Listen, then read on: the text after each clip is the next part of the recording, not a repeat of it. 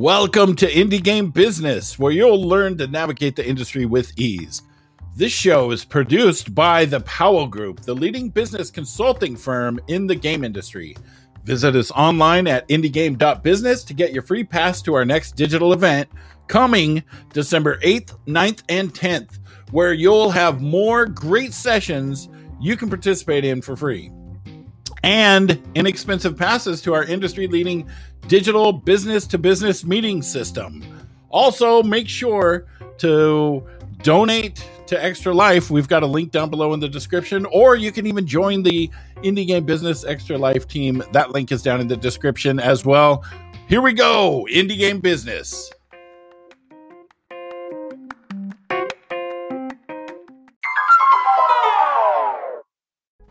There we go. We are back once again, and this time we have Adam Creighton from Enduring Games. And what are you talking about today? Today I'm going to talk about relationship-based running a studio and some of the pros, cons, and trade-offs. Excellent. Let's pull up your, there we go. We're going to pull up your thing here, and I'll let you have at it. All right. Thanks for having me, everyone. I really appreciate this. So my name is Adam Creighton. I am the studio head and founder for Enduring Games. And I want to talk about the importance of relationships, and not just in a touchy-feely, squishy way, though there'll be some of that, but really in a way that matters for leadership, for running a studio, for being part of a studio, no matter what your level is within a studio. So I want to hit a few different topics, and I'm hoping some people will hit us up with some questions. I've got a few that people sent in advance, so I'll touch through those also. And then I'll be in the Discord channel afterwards to hopefully answer some questions, and then I'll do some additional follow-ups on social media. So I'll talk a little bit about my background, where I'm coming from, and what's driving this conversation. I want to talk about relationships, just so we have a bit of a grounding in what we're talking about and what we're not talking about, we try to constrain the conversation a bit. And then I want to talk about some of the benefits of relationship-driven leadership. And I've got questions coming in on my phone for the session already, so I guess that's a good sign. I want to talk about the benefits and motivation, good and bad motivation. I want to talk about the cost, because any sort of doing a thing has some trade-offs, and I want to be authentic about that. And then we'll talk about some brief application, just some high-level stuff, but I want to make it as concrete as possible for some action items for folks, but also a lot of that will come out in the question and answer period if people have any questions right there. All right, so we'll go ahead and walk through a few of these things, starting with my background. This is not a hey look at Adam and try to convince you that I'm impressive or anything outside of what any of us get the opportunity to do. This is really I want to give you information. I want you to have an idea of my background, so you can decide if my background and authority is compelling. So you can decide earlier, later, if you want to drop out of the presentation. And hopefully this is also encouraging, though. There are things I've accomplished. I attribute that a lot to relationship-based business and leadership and contribution, even when I'm an individual contributor. So I hope it's encouraging and lifts some folks up. So let me walk into a few things. At a 30,000 foot level, going back to kind of the touchy-feely side of things, I have value as a unique person. So I have different gifts and skills and talents, and I believe that I really believe my responsibility is to leverage and grow those things to better myself, but to better people around me, to better the game industry, and to make the world a better place in very concrete ways.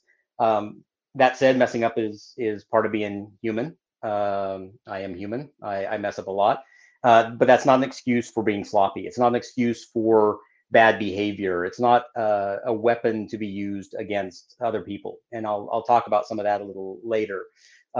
I've accomplished very little on my own. I am comfortable with what my contribution has been to different things throughout my career and throughout my life. But it's also, I don't do these things alone. If I could do what I was doing alone, I would be a company of one. I probably wouldn't be, because I actually genuinely like people. But it takes a lot of people to make these things successful, and that's more true of the game industry than a lot of industries. It's more true of creative endeavors, and gaming is creative plus tech, and there's a lot of back and forth and a lot of people required to make the thing successful. So I just want to really be upfront about, this is not a, hey, look at what Adam did. This is what, hey, this is what Adam contributed to and was a part of, and there are these amazing people around me. And this is true for all of us. This is not just a me thing. I look at other people and I'm excited by what they have to share because of who they are, what they've gone through, and their unique view of the world. So real quick, spinning through my background, I've kind of done a lot of different stuff through the last 25 years. I've done everything from government to startup to small business to enterprise, back to small business and startup. I've started out in my version of Hawkins, Indiana. Spent most of my time in Austin with a brief exile in North Carolina, and then back to Austin. And right now I am the studio head for Enduring Games, which we started a year ago. And it is super exciting and fantastic. We're growing, and we get to apply all of the things I've done in the past to this. My relationship through line has been through all of these different vertical markets and businesses and companies and organizations.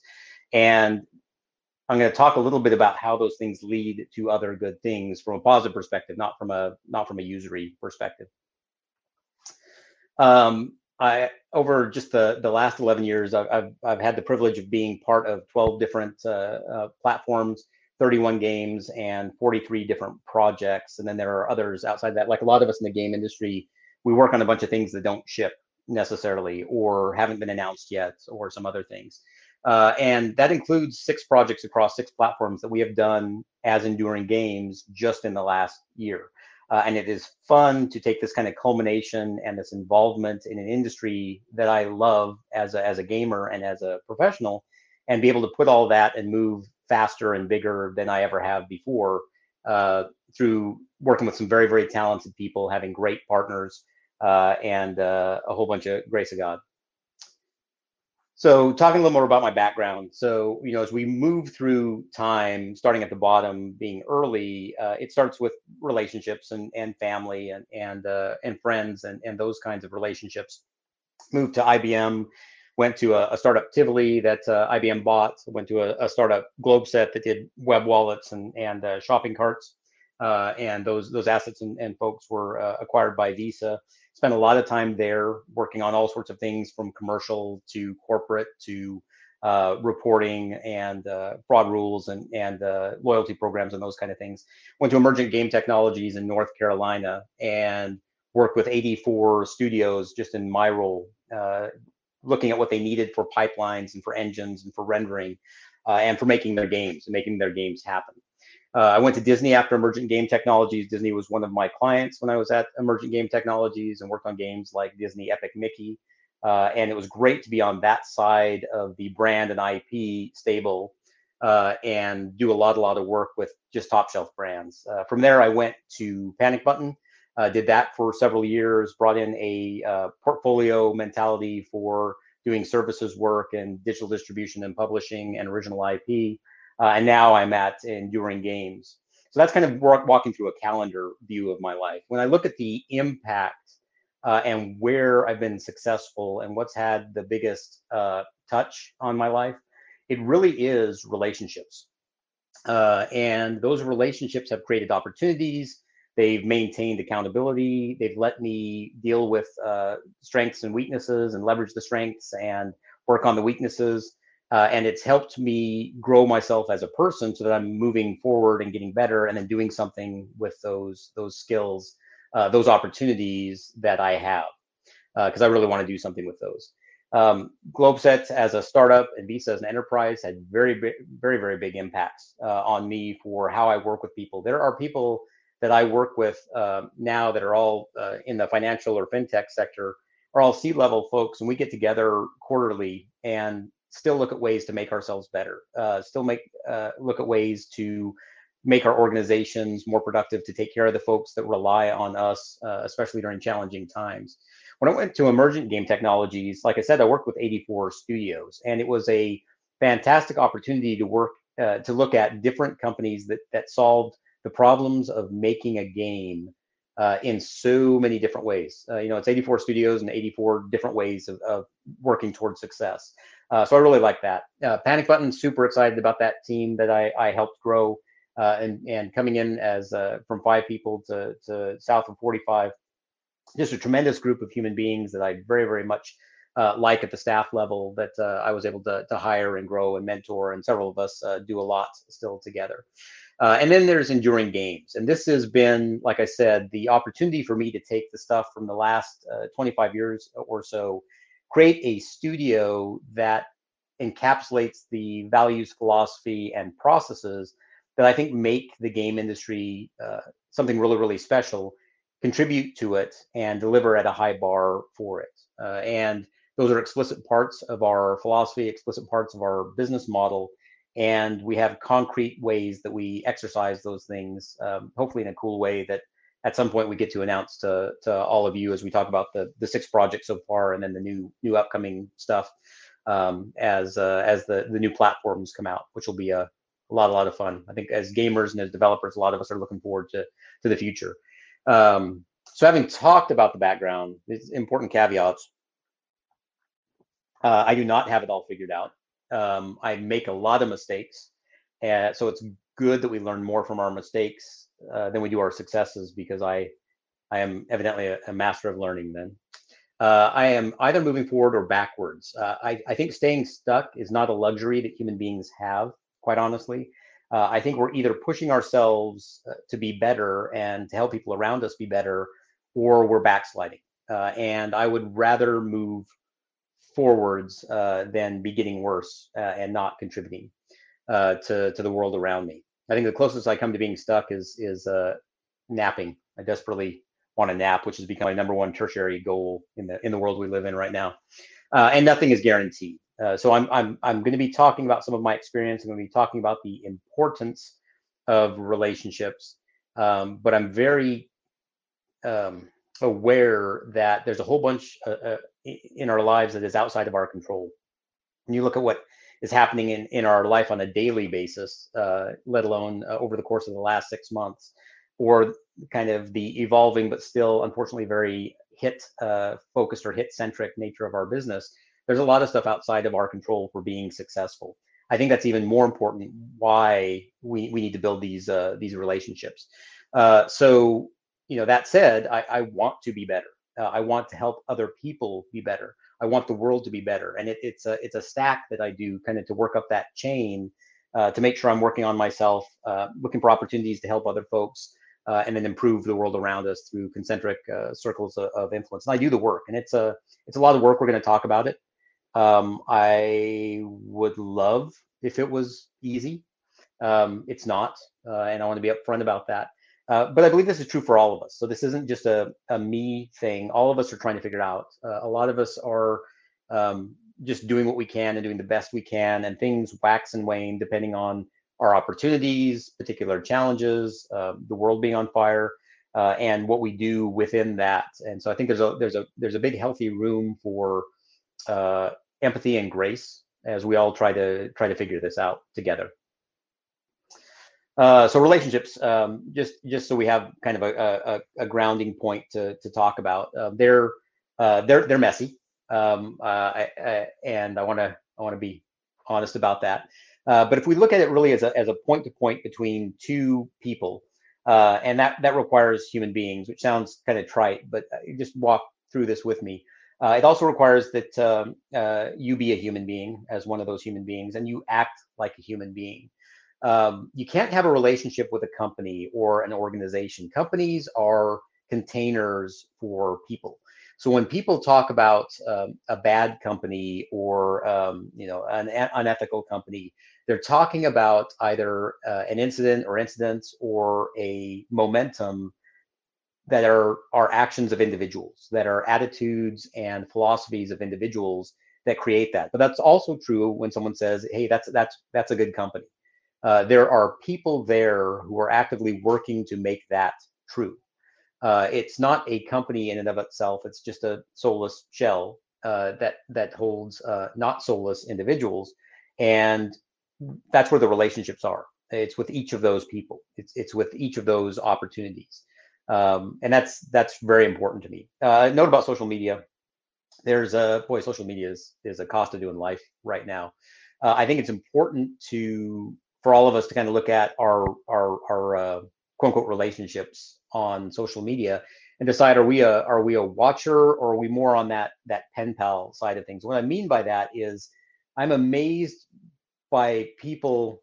um, Maybe amazed is not the right word. I'm confused by people who think they have a relationship with someone because that person liked or favorited or retweeted their comment. Uh, Relationships take interaction. They take understanding of what is important to someone, and empathizing with that and digging through it, even if we don't agree with that point of view. I have several people on social media that I interact with, and a bunch of those people I've had the fortune of meeting in person or over video conference, or we call each other on the phone, or back when we could, we would get together in person. And as I travel, I try to meet with those people, deepen that relationship, and have interactions on an ongoing basis. And I think that's important as we kind of look at our relationships, that we look at that continuum of the authentic, engaged relationship and the kind of superficial, skipping off the top of the pond kind of relationship. For me, one of the litmus tests, and I think I would argue this is a litmus test for any relationship, is, do you know at least a thing, and do you know and care about at least a thing that person with whom you have a relationship knows and cares about? I think that helps all of us ground our relationship in this is important to this person. I care about this person, so therefore understanding this thing is important to me. It doesn't necessarily mean that that thing is important to you. It might be a different interest. It might be a different viewpoint, uh, politically or philosophically or religiously or whatnot. But caring about people is caring about their point of view, and making sure that you're not dismissing that point of view and giving it time and working through it within reason. All right, so I do want to say something about the 50-50 lie. One of my big pet peeves in relationships is people talking about, it's important that everybody gives 50-50, which honestly is just such a recipe for failure and selfishness that it bugs me a whole bunch. Relationships can't be successful if each partner is only giving half of their effort. If you think about it, think of any time that you needed more help when something unexpected happened. If a lot of us are going really, really fast together, and trying to accomplish things, what happens when something unexpected happens? What happens when you need advice from someone that is something you've never experienced before, and you have to reach out to that person? What happens if you are single, living alone, and something happens and you need a ride to the emergency room, and who do you call? And you're not able to give even 50%. For me, minimum relationship effort is 100%. The reality is it requires a lot more. And what it does is it takes me outside of myself about being upset about what other people are contributing, and making sure that I'm doing everything I can for people around me. There's a truism that says you want the perfect partner, be the perfect partner, and that's whether that's a romantic relationship, a casual friendship, or a business relationship. You want that high tier relationship, be that high tier relationship. And that creates a whole bunch of opportunity for you and the people in that relationship, and you're able to do more. And I honestly believe that's how you plus up and do more than you can by yourselves, and more than even two people can do. And if you want the perfect partner, be the perfect partner. Look at everyone as your partner. It doesn't matter whether there's someone you work with or the person you're talking to on the phone about your broadband troubles. It's all helping people with whatever they need help with. So bridging between relationships and benefits, I want to give a couple of examples of some things that came out of long-standing relationships that led to benefits. When I was starting a company, I talked to lots and lots of people about what does it take to do this? What should I do to create something that is different, that elevates people around me, leverages what I've learned over time, and is responsible with those things? So I had an executive friend of mine at a platform company ask me while we were at a meeting at E3 and say, okay, so what do you say you do best? And I didn't think about it. It was very sincere, but my quick response was, I make great games for your platforms, which was sincere. Probably sounded a little like blowing smoke, though that wasn't the intent. And he was super polite, did not laugh or smirk at me, which I think is very much to his credit. And he said, yeah, you do that. That's a given. But what do you do best? And there was a way he asked that that made me stop and think about really what that meant. Not the answer he was looking for, but what does it mean? What does Adam Creighton do uniquely that no one else does, or I do uniquely in my way? And I realized that what I do is I grow people. I equip and help people have what they need and see what they can do and push them to do more. Then I build teams out of those people, and together we build these bigger, better, gutsier, higher quality projects than teams 1.5 to 2.5 times our size. And so I told him that, and he said, yeah, that's what you do. So whatever you do next, just make sure you do that. And that was a very healthy grounding for some things that helped me figure out the values and philosophy of Enduring Games that I wouldn't have had the opportunity to pursue if I hadn't built the relationship over several years to have this conversation with this person. And for him in a business setting to give me some very toothy advice about the next thing that I was doing that was outside of the context of our business meeting. Another example, and I hope at some point this becomes a thing that I can talk about it in more detail. But well, backing up, so something that if you don't know me, I am extremely grateful to be doing what I do. I am so grateful to be in the game industry. I fought very, very, very hard and did the work to get into the game industry. And I am just every day grateful and amazed that I get to work in this industry that I enjoy as a consumer. When I left Visa, I was one of the worldwide technical directors, which is kind of a good gig, honestly. But my passion is around pop culture and video games in particular. And I want to not just consume, I want to give back. I don't want to just be a taker. I want to be a contributor to a thing I love and make it better and make it better for other people so that they can have a version of that same enjoyment that I have. So a lot of the conversations I have, both with new or potential or existing partners, is along and with candidates and people I hire and people I work with. I tend to spend a lot of time, and I get teased about it, for just saying thanks. And I was talking to this particular partner, and they were discussing kind of a very big thing, and I said, you know what? Thanks for considering us for this. It's a really big deal. And he checked me with this and said, no, I get what you're saying, but I need you to understand that you've been the same person with us across 4 different companies, and that's why we're having this conversation. And he said some other stuff that's not as shareable because it has some context stuff. But my response to that was very sincerely, okay, I appreciate that context and that encouragement, and that motivates me even more than I would otherwise. I need to deliver. I need to make good on this ongoing relationship where there are expectations, there's accountability, not cronyism, not, hey, we're going to do stuff together because we like each other. That's one of the pitfalls of any industry, but the game industry has got a particular challenge with people doing projects together because they want to work together, not because they should work together. This is more of this makes business sense, and so we're excited to do this. My mentality is I very much enjoy working with people that I enjoy working with, and we don't work together because of that. We look for the right opportunity that makes sense from a business and aspirational perspective. And once that does, then it's even more exciting and even sweeter because we know each other, because we have a relationship, and because when we deliver, that lifts each other up. So it's an additional symptomatic benefit as opposed to a driver for doing projects together. I want to go through a couple of case studies as we go into benefits and build on the relationship side of things that are some concrete things that come from relationships. The first is a little game called Rocket League that might become a thing at some point. So I actually met Dave Hagewood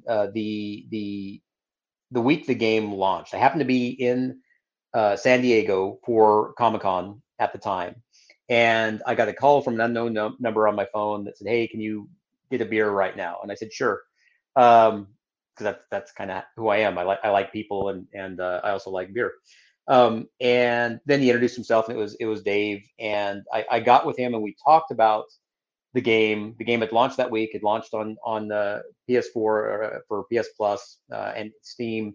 A lot of people probably remember when the game first launched, it was so successful that it was falling over quite a bit. And Dave and his wife Jessica were spending a lot of time just waking up, physically restarting the server, passing out, waking up, doing it again.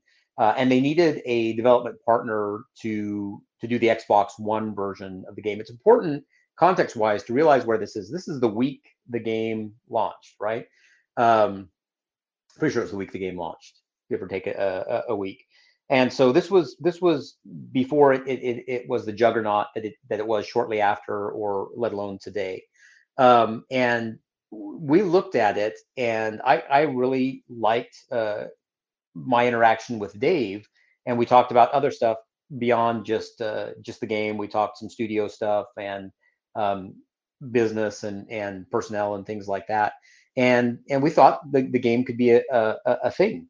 And we started working on the Xbox One version in good faith, and we're super excited about it, and very, very proud of what we delivered there.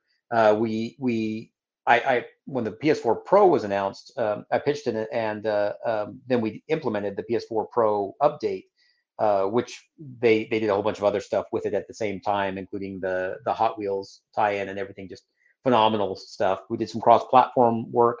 And we also pitched and did the version for Nintendo Switch, which I actually hinted at the first meeting, because as I looked at this title that maybe could be a thing, I saw a really good match and opportunity for it being on the Nintendo Switch hardware. And this was before the public knew about Nintendo Switch, or a lot of developers did. And I didn't disclose or break confidentiality or anything. I was all vague and hand wavy and probably super annoying. And the team, understandably, on the Psyonix side was very much this is a new relationship. We got to focus on the Xbox One. But it was a thing that I stayed with until we were able to jointly make it a thing.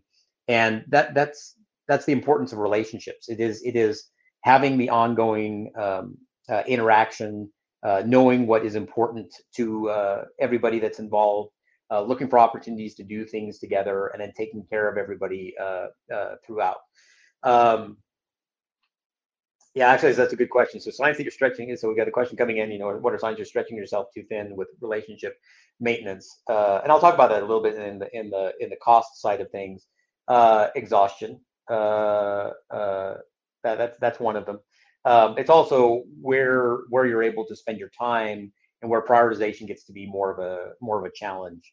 And then you have to look at, am I making incorrect prioritizations? Were my previous prioritizations incorrect? Do I need to revisit my priorities, or were my priorities before fairly solid? So some of these things that are dropping off, it's okay, they drop off. One of the things I'm reasonably decent at from a skills perspective is prioritization. One of the things I'm not decent about is letting go. So I'll have my prioritization and know where the cut line is, and I'm not okay with anything below the cut line. And so I have to make that intellectual decision for what things need to get dropped off. But it's also, I prioritize taking care of people over some things that can wait.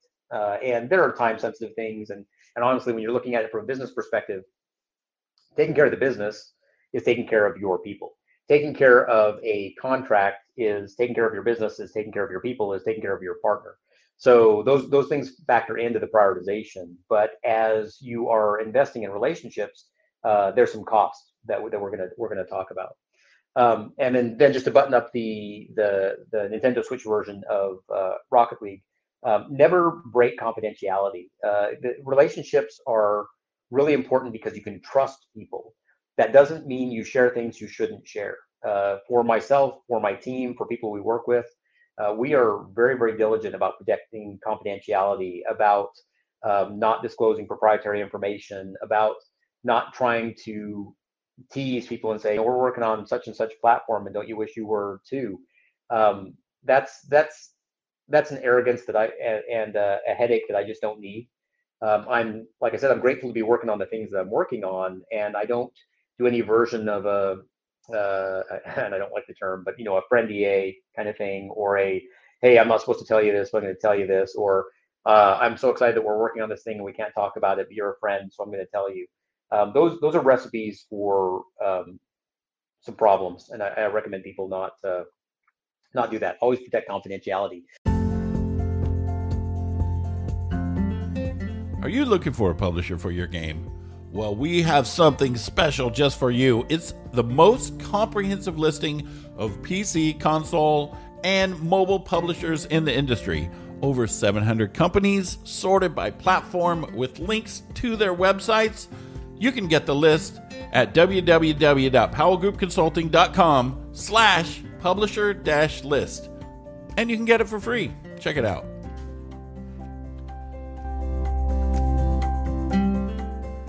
Yay!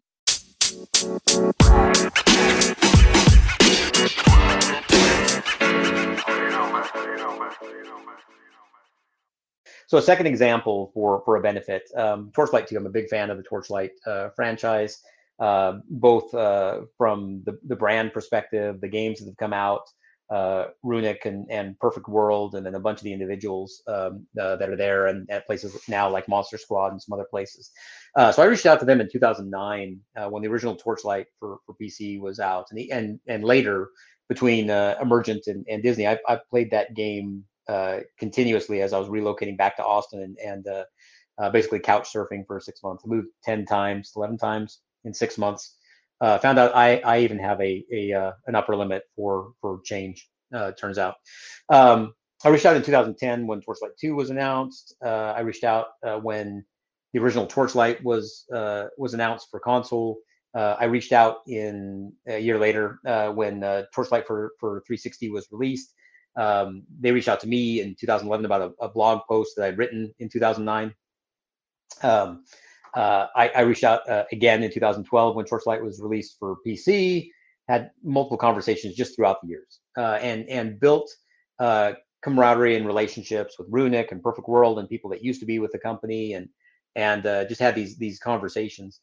That led to being part of Hob, which was Runic's subsequent game for both PS4 and PC. And then that led to us being able to do Hob under a previous studio for Nintendo Switch, and that led to Torchlight 2 for Nintendo Switch and PS4 and Xbox One. And that's not accidental. That's not opportunistic. It's deterministic. It's relational. It's staying with stuff over time. As an example of that, so they reached out to me, and it was in 2011 for a 2009 blog post that I'd written when the game came out, or whichever year the game was first released. And what happened, I wrote this up in a post that's probably still out there somewhere, but I had been playing the game one evening, and my kids, who at the time were my older kids were 6 and 5, and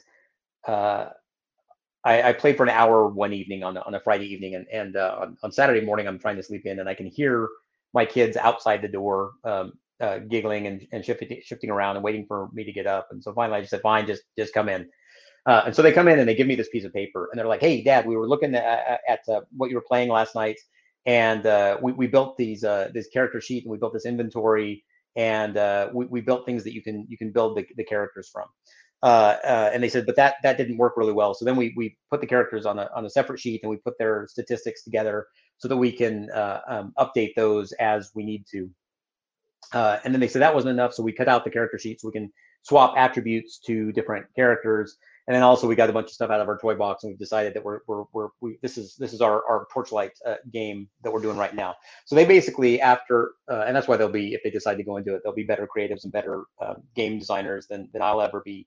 But they basically out dungeon mastered me in Dungeons and Dragons me in an hour of watching me play, paper prototyping, deconstructing it, and building the next version of it, all in their playtime in the 2 hours before I could get my lazy backside out of bed.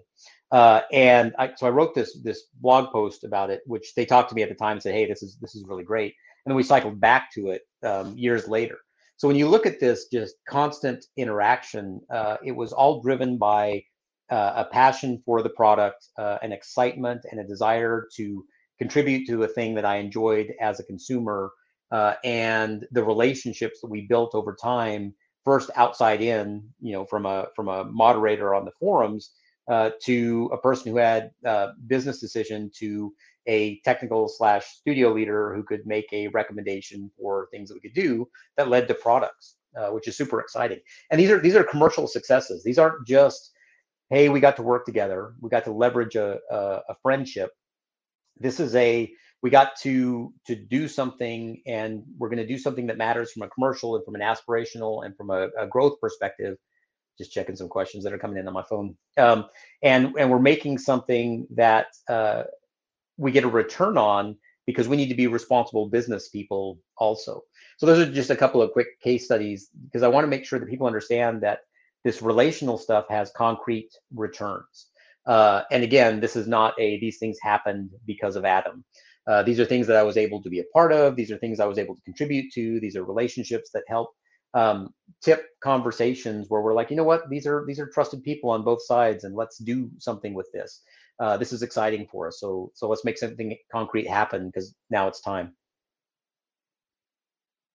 Let's talk about the motivation continuum.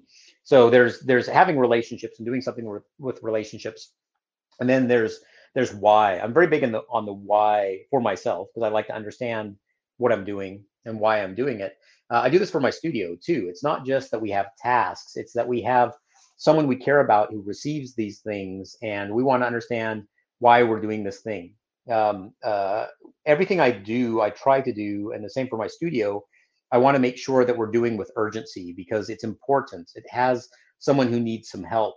Not panicking. Panicking is frenetic and unfocused and isn't productive. But urgency is, this is important, so I need to treat it with importance, and I need to give it my all. And if something isn't urgent, then we need to have a discussion about why we're even doing it at all. On the one extreme for why to have relationships and leverage relationships is the selfish side of things, the Machiavellian, hey, there's some benefit that I will get out of this relationship, and that's really kind of the usury side of the continuum. And then there's the making the world a better place, which is that more selfless things. A lot of people want to say, okay, we've got to find that healthy middle. Everybody wants to do a continuum, and they want to find a healthy middle. I'm making a case that healthy living is really on, that's living without a G. Healthy living is really about making the world a better place. And we can do that at cost to ourselves, but not at costs that impact us in a way that doesn't make it worth making the world a better place and reaching outside of ourselves to make people better.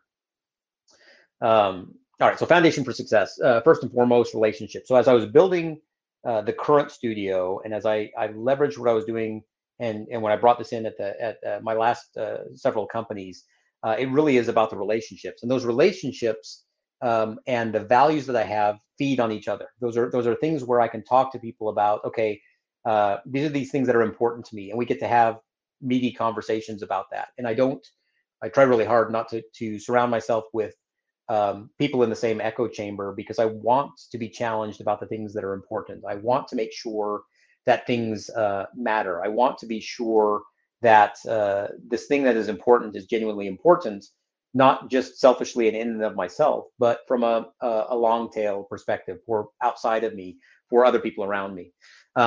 As I looked at building the business, I looked at those relationships, I looked at the values, and then coalesced those into a philosophy for the business as the driver for what I would do next. That built the business plan. And so there were relationships and values that created the philosophy that led to the business plan, as opposed to just finding a problem set to be solved, which is kind of the traditional way of going about starting a business. And it's still valid, but I think there's more validity in understanding what the value-driven opportunity is, and then aiming that at a problem to solve. the business plan, built the portfolio plan. That determined the people I hire, and not just from this is the kind of work that we're going to do, but because it was relationship and value based, it is what are the people of character that we are going to hire to accomplish this that also have skills. And that's a little different way of looking at hiring. But it also determined the kind of partnerships that we do and the kind of partnerships that we do not do. It determines some of the products that we will work on and the products that we don't, because they don't fit into the values and philosophy that drive Enduring Games as a company, and the culture that is above and beyond and outside that. And then that builds the culture, right? Everything from the relationships and the values and the portfolio and the kinds of games you're doing, the people and character that you have within the studio, the partnerships that you build, the ones you don't, build your culture. And all of those things lead to, hopefully, a good commercial success. I'm very blessed in that we've been doing this for a year as the new company. We're growing like crazy, even in challenging times. We're still growing, so please hit us up. And we've done 6 projects across 6 platforms in a year, and so and the revenue is above commensurate with that, which is super exciting. Now, as you have these commercial successes, obviously, and even outside of that, there's this feedback loop that happens, right? Your commercial success is going to influence your partnerships, which is going to change your business plan and modify your portfolio, and you're going to have to hire differently for some of the skill sets and opportunities, and that modifies the culture in a positive way. But you don't change the core values for hiring people of strong character, not just people of strong skills. And that also means that you might flex and say, you know what, we only hire senior people. We found this very promising entry-level person, and they're a strong person of character and aptitude and potential. So we're gonna change what we're gonna do because that fits within the values of what we do. But it doesn't touch your philosophy, right? It doesn't change your values, and it doesn't even get to the relationships, right? Those are the things that stand the test of time and are the bedrock for forming a successful commercial entity and doing something with it. There's kind of a truism about studios, that there are 3 types. There's lifestyle companies that I want to be comfortable working on things on which I want to work, and when I want to work with the people I want to work. Those don't happen, right? Because you can have a project that feels like that, then that project goes away or gets canceled, and you're scrambling and you're miserable. So you don't have a comfortable lifestyle. There's money making, where you do anything to turn a profit. Some companies will do this and they'll bend values, they'll throw people under the bus. And then there's aspirational, where you want to transform an industry or create or expand a market that wasn't there before, but you're going to do it at great personal cost, and there won't be any commercial gain or things like that. What I'm making the case for is for each of us to be a person who creates an aspirational, commercially lucrative company, not just commercially viable, not just squishy successful, but a lucrative company that is a place where people want to be. Where they put their values first, but are also intelligent commercial and business and colleagues, partners throughout the process, which is super important and super exciting. Going back to the motivation continuum, so there's selfish, make my life easier, and then there's altruistic, make your life easier. And I really believe the healthy living, being outward focused, is where we get this. It's kind of from a leadership perspective, it's a mix of servant leadership and transformational leadership, which is that doing things for people without subjugating the particular gifts and skills and authority that you have, and the transformational leadership, which is changing people and growing them to do more than they thought they could before, and to grow them in different areas and to make them last beyond kind of the current opportunity. One of my philosophies is I want people to be better because they spent time with us. And that means we don't hire people that just want their next gig. We hire people who want the next stage of their career, and we're going to push them, we're going to grow them, and we're going to do amazing things together. And ideally, they're going to keep doing that with us. And if they do, awesome. And if they don't, because life stuff changes, or there are different pivot points, or something happens with family and they need to be closer to them and we need to make changes, it's no harm, no foul. But I want them to be better because they spent time with us. And we do that at every level of the company, whether that's someone working with us, whether that's a partner, or it's somebody we interview. We will interview people who are not a match. And sometimes we get into one of those interviews and we know in the first 5 minutes, but we take the time to politely and professionally walk them through, okay, this is how you become a match for someone like us. This is how you grow yourself so that you can contribute somewhere else in the industry. This is hey, this is not a match for us, but actually I do know a couple other studios that you would be an excellent fit for from a skills and or personality and or life circumstances perspective. So let's talk about the kind of things that you have that you want to do, and I can off channel kind of talk about whether that's an opportunity for everybody, because it is about helping people and paying it forward. It's costly. There's a guy I know, Aaron Myers, and we don't know each other personally, though we've interacted a bit across social media. And he's a fascinating guy who, in addition to the other work that he does, has a successful business with comic books, where he finds classic and recent comic books and has a whole grading process and things like that, and sells a lot of stuff. And the money from comics pays for comics and then some, and is separate from the household income. And he's talked about all this publicly on social media. And part of why I have him in my feed and why it started is I'm a huge comic book fan, pop culture fan, and I love the visuals and the history that resonate with me showing up in my feed that otherwise could be kind of downing and depressive and otherwise a negative distraction. And somebody commented on a thing that he posted, a particular comic that he was able to find, and they said, "Hey, this is, I look at your stuff and I am amazed at what you find, and I realize, oh yeah, but you do this all the time." And his response was, "Well, yeah, there's work and networking and a lot of cash." And I like that business 101 summation of, to do something that matters, it takes work, it takes effort, it takes relationships, it takes money, not throwing money and buying attention or things like that, but you have to invest and not save money in the wrong places. Lots of foolish people will try to save money in the wrong places. Like I won't get insurance until I need insurance. I won't have a legal representation to look at contracts until something goes bad. It's too late at that point. Don't save money in the wrong place. But I like this mentality of, you got to do the work, you've got to build the relationships, and you've got to spend the resources. It is costly. Going back to the earlier question, it's more work. It's emotionally, mentally, and physically exhausting. Caring sucks in some ways because, at least for me, when people are hurting or frustrated or upset, even if I don't agree with the why, or to overly trivialize it, I think they're wrong. It weighs on me because I want people to be taken care of. I want them to have what they need. I am a pragmatic idealist. That means I can see how things could be better, and I can oftentimes see how to get there. And that's not how the world works. So I spend my time in a regular state of frustration as a personality. But it's worthwhile. It takes a lot more intention. I have a ton of ideas of, like, what would be great? I should do this for this person because it would matter for them. And then I have to make sure I deliver on it. I can't just have the thought of, what would make this person's day is if I send them this thing from this restaurant because they can't do a meal for themselves right now. But then I have to actually do that.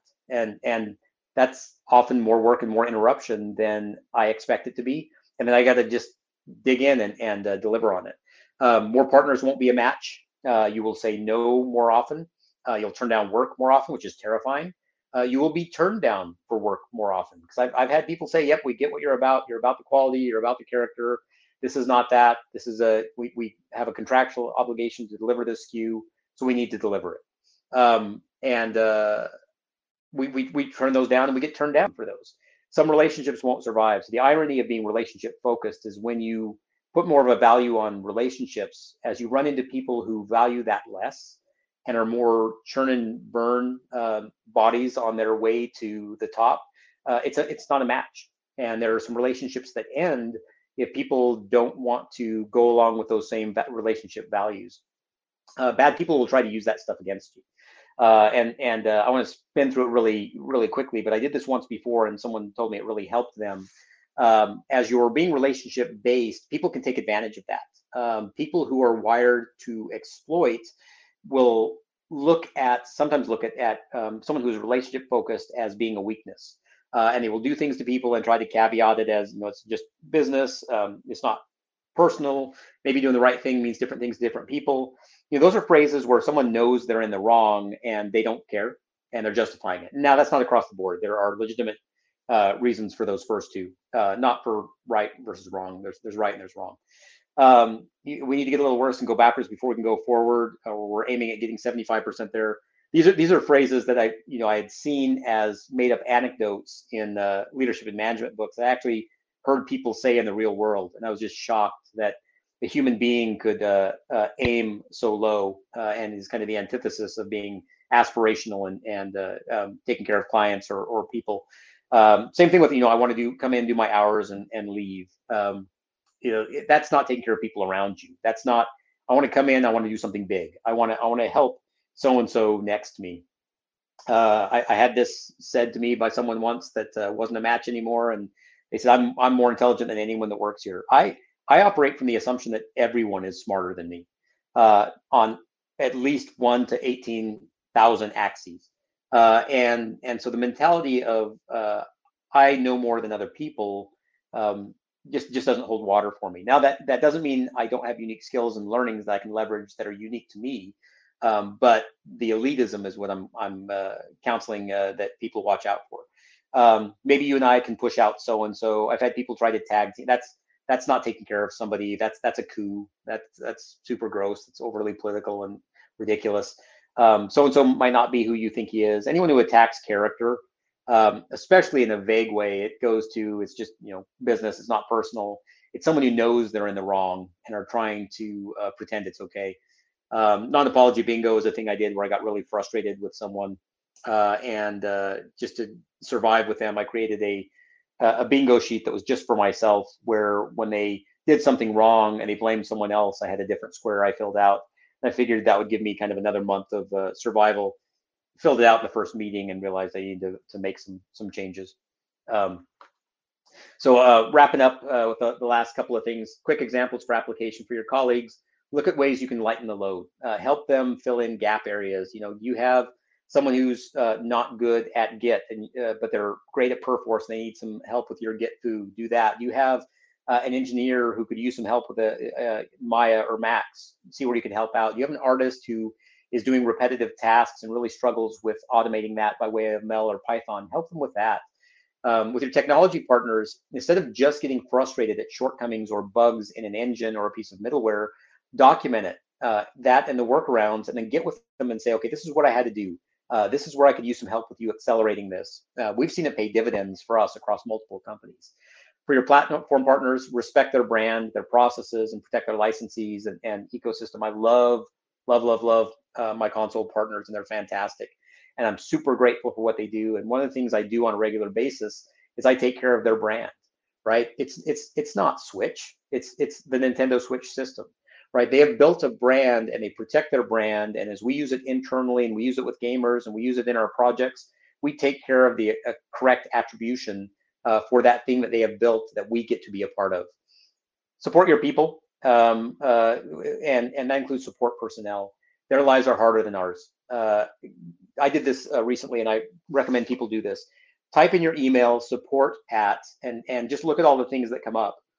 And then send some notes to people. Just say, you know what, things are hard right now, and you still have to support us, and you've been doing it phenomenally, and thank you for this specific instance of that. Those people need to hear that. Don't treat juniors different than seniors. I once saw an instance where someone did something that is a terminatable offense from a job perspective, and a person who had a relationship with them made the case that, yeah, if they were a entry-level QA person, we'd can them, but this is someone that I have a relationship with, and so we treat them differently. That's favoritism, and it's also dangerous and illegal and unethical. So be careful of that kind of mindset.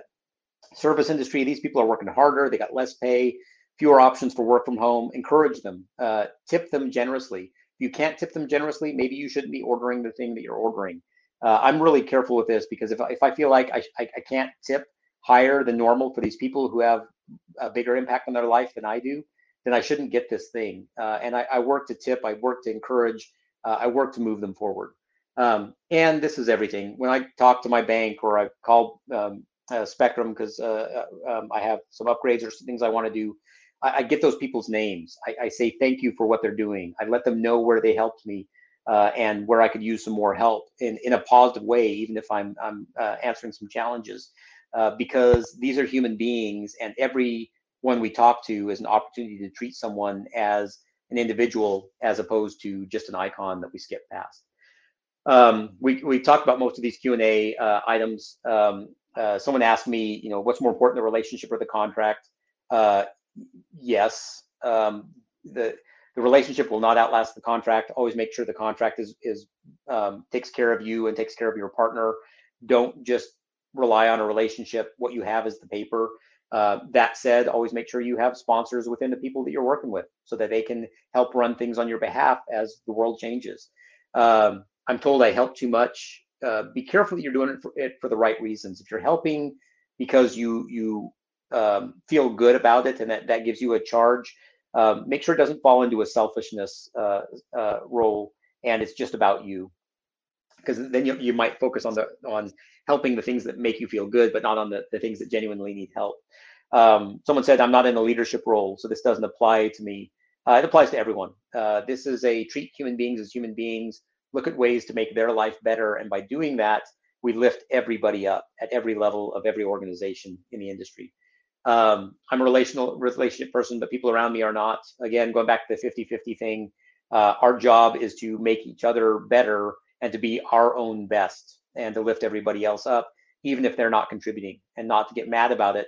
Hold them accountable for it, but make yourself better. Someone sent this to me, so I just put it in here because they sent it to me. Your talk title sounds a little contrived. I don't know. It worked for me. Fish gotta swim. All right, so this is me. Hit me up on Twitter or on LinkedIn. If you have business-related items, you can hit us up at bizdev@enduring.games. If you aren't sure where it fits in, just hit me up by way of Twitter or LinkedIn. We'll get you routed the right way. Not everything is a business relationship. Not everything is a personal relationship. Most successful things are in either direction. That is my time. I very much appreciate everyone. That was super generous of y'all to include me and be part of the session. I hope it was helpful. I hope I didn't talk too fast. That's the number one criticism I get. But I hope someone got stuff out of this and it was encouraging to some degree. So thanks everybody.